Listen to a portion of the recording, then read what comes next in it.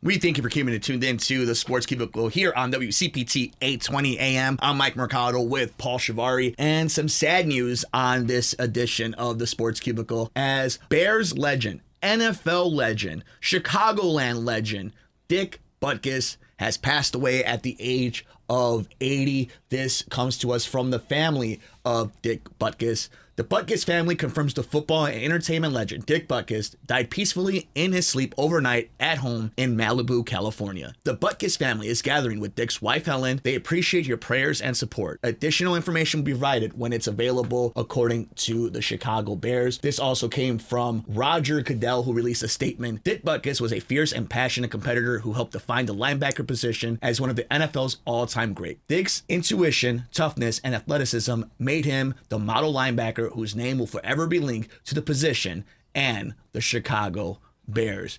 And there was another great statements from legends who are still playing from past times, who played for the Bears, who played defense, who played offense. The entire football community is mourning the loss of a legend, somebody who, depending on your age group, will have different memories of Dick Butkus. And Paulie, you know, this is something that I was thinking of after he passed away, and over the last few years of Bears football, just the legacy of the organization and the faces of the organization. And as fans, what we want to see, whether it's we want to see Justin Fields and DJ Moore be the next huge connection, break all the records, whether you want to see Caleb Williams come to the Bears from USC. And then I started thinking about the legacy and the Mount Rushmore and the faces, and it's pretty crazy to me that back in the 60s, this guy from Chicago goes to U of I, plays for the Bears, Hall of Famer, solidifies the linebacker position, and think about all the Hall of Famers that have played for this team, but he's on the Mount Rushmore. And it's two running backs in Walter Payton and Gale Sayers, and a coach / tight end in Mike Ditka, and these are all legends. And as an organization,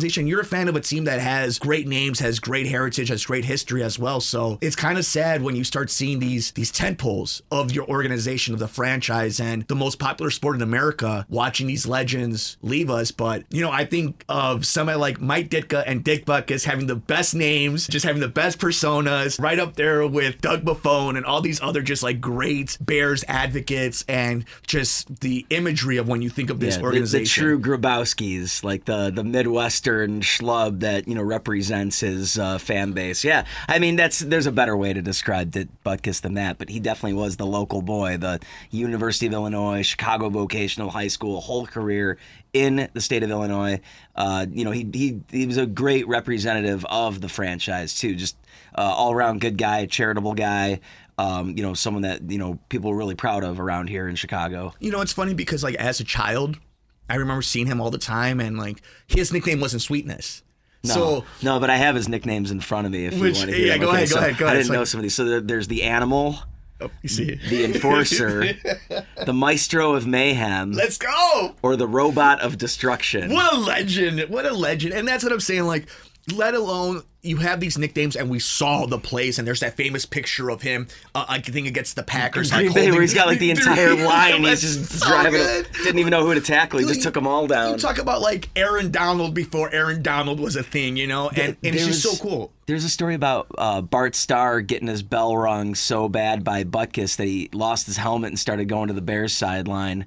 You know, and then like Butkus, I think, was quoted saying that he always liked to hit guys hard so they didn't have to worry about who hit them. So they knew. So as they're getting up and coming to, they're like, oh, that must have been Butkus. Yeah. That tells you everything right there you need to know about his style of play, and especially that era where you can be just a rough, you know, hard-nosed football player. And this is why I think I'm not the only one who's ever said it. I think all of us agree. You as a Raiders fans kind of agree with this sentiment about your team and sleeping giants. And when you see how famous this guy was, both on and off the field, and what it means to be a legend on one of these teams, like example, the Bears, the 49ers, the Cowboys, the Raiders, you start thinking about like what they mean to pop culture and sports and just kind of our own zeitgeist. And for me as a child, Dick Butkus was this like mean, big linebacker, and then you see him on, you know, My Two Dads and then on Any Given Sunday and all these different movies, and like you were saying, the Miller Lite commercials off air, like this was a fun, nice guy who was beloved, and him and whoever his team was behind the scenes on Twitter, on social media, fantastic. So it's a sad day for Chicago. We're losing our legends, and this is something we've always talked about, where we've been fortunate enough as our age and our age groups to see a lot of great players and also be alive to see the legends still around. And now as we get older, we start seeing them kind of leave this plane, and it's kind of sad. But at the very least, I hope the Bears do them proud the next time they're at Soldier Field, and when they do build their new stadium, that's going to be one of the first names that's on their Hall of Fame pack. But any final words about the legend, Dick Butkus?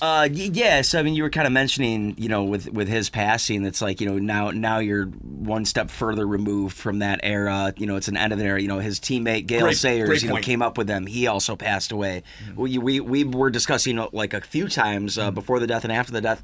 Was he on the '63 team? No, he wasn't. Which is crazy. So it's like, so now you're even further removed from that '63 team with this end, this passing. But I did want to mention that, it's like, well, he must have had a bunch of defensive touchdowns. No, only one in his career, and it came in his third to last game.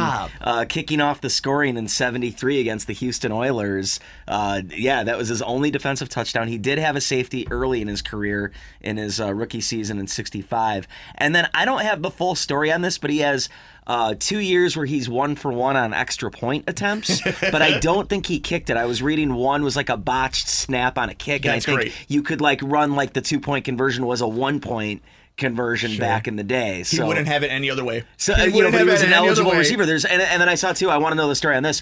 One rushing attempt in his career went 28 yards. Oh, I need it. I hope there's some weird grainy footage somewhere lost in a vault or Salt's mind. But yeah, all pro guy. I mean, I don't need to talk about the accolades. We know he's a Pro Bowler, all pro. I think he was on the 60s and 70s all decade teams. Just a legend. And number 51. Always I gravitate towards Dick Butkus when I see that number. Dick Butkus passes away at the age of 80, legend in the city of Chicago, and somebody who will forever be immortalized in this great sports city. He's Paul Shivari. I'm Mike Mercado. You're tuned into the Sports Cubicle on WCPT 820 AM.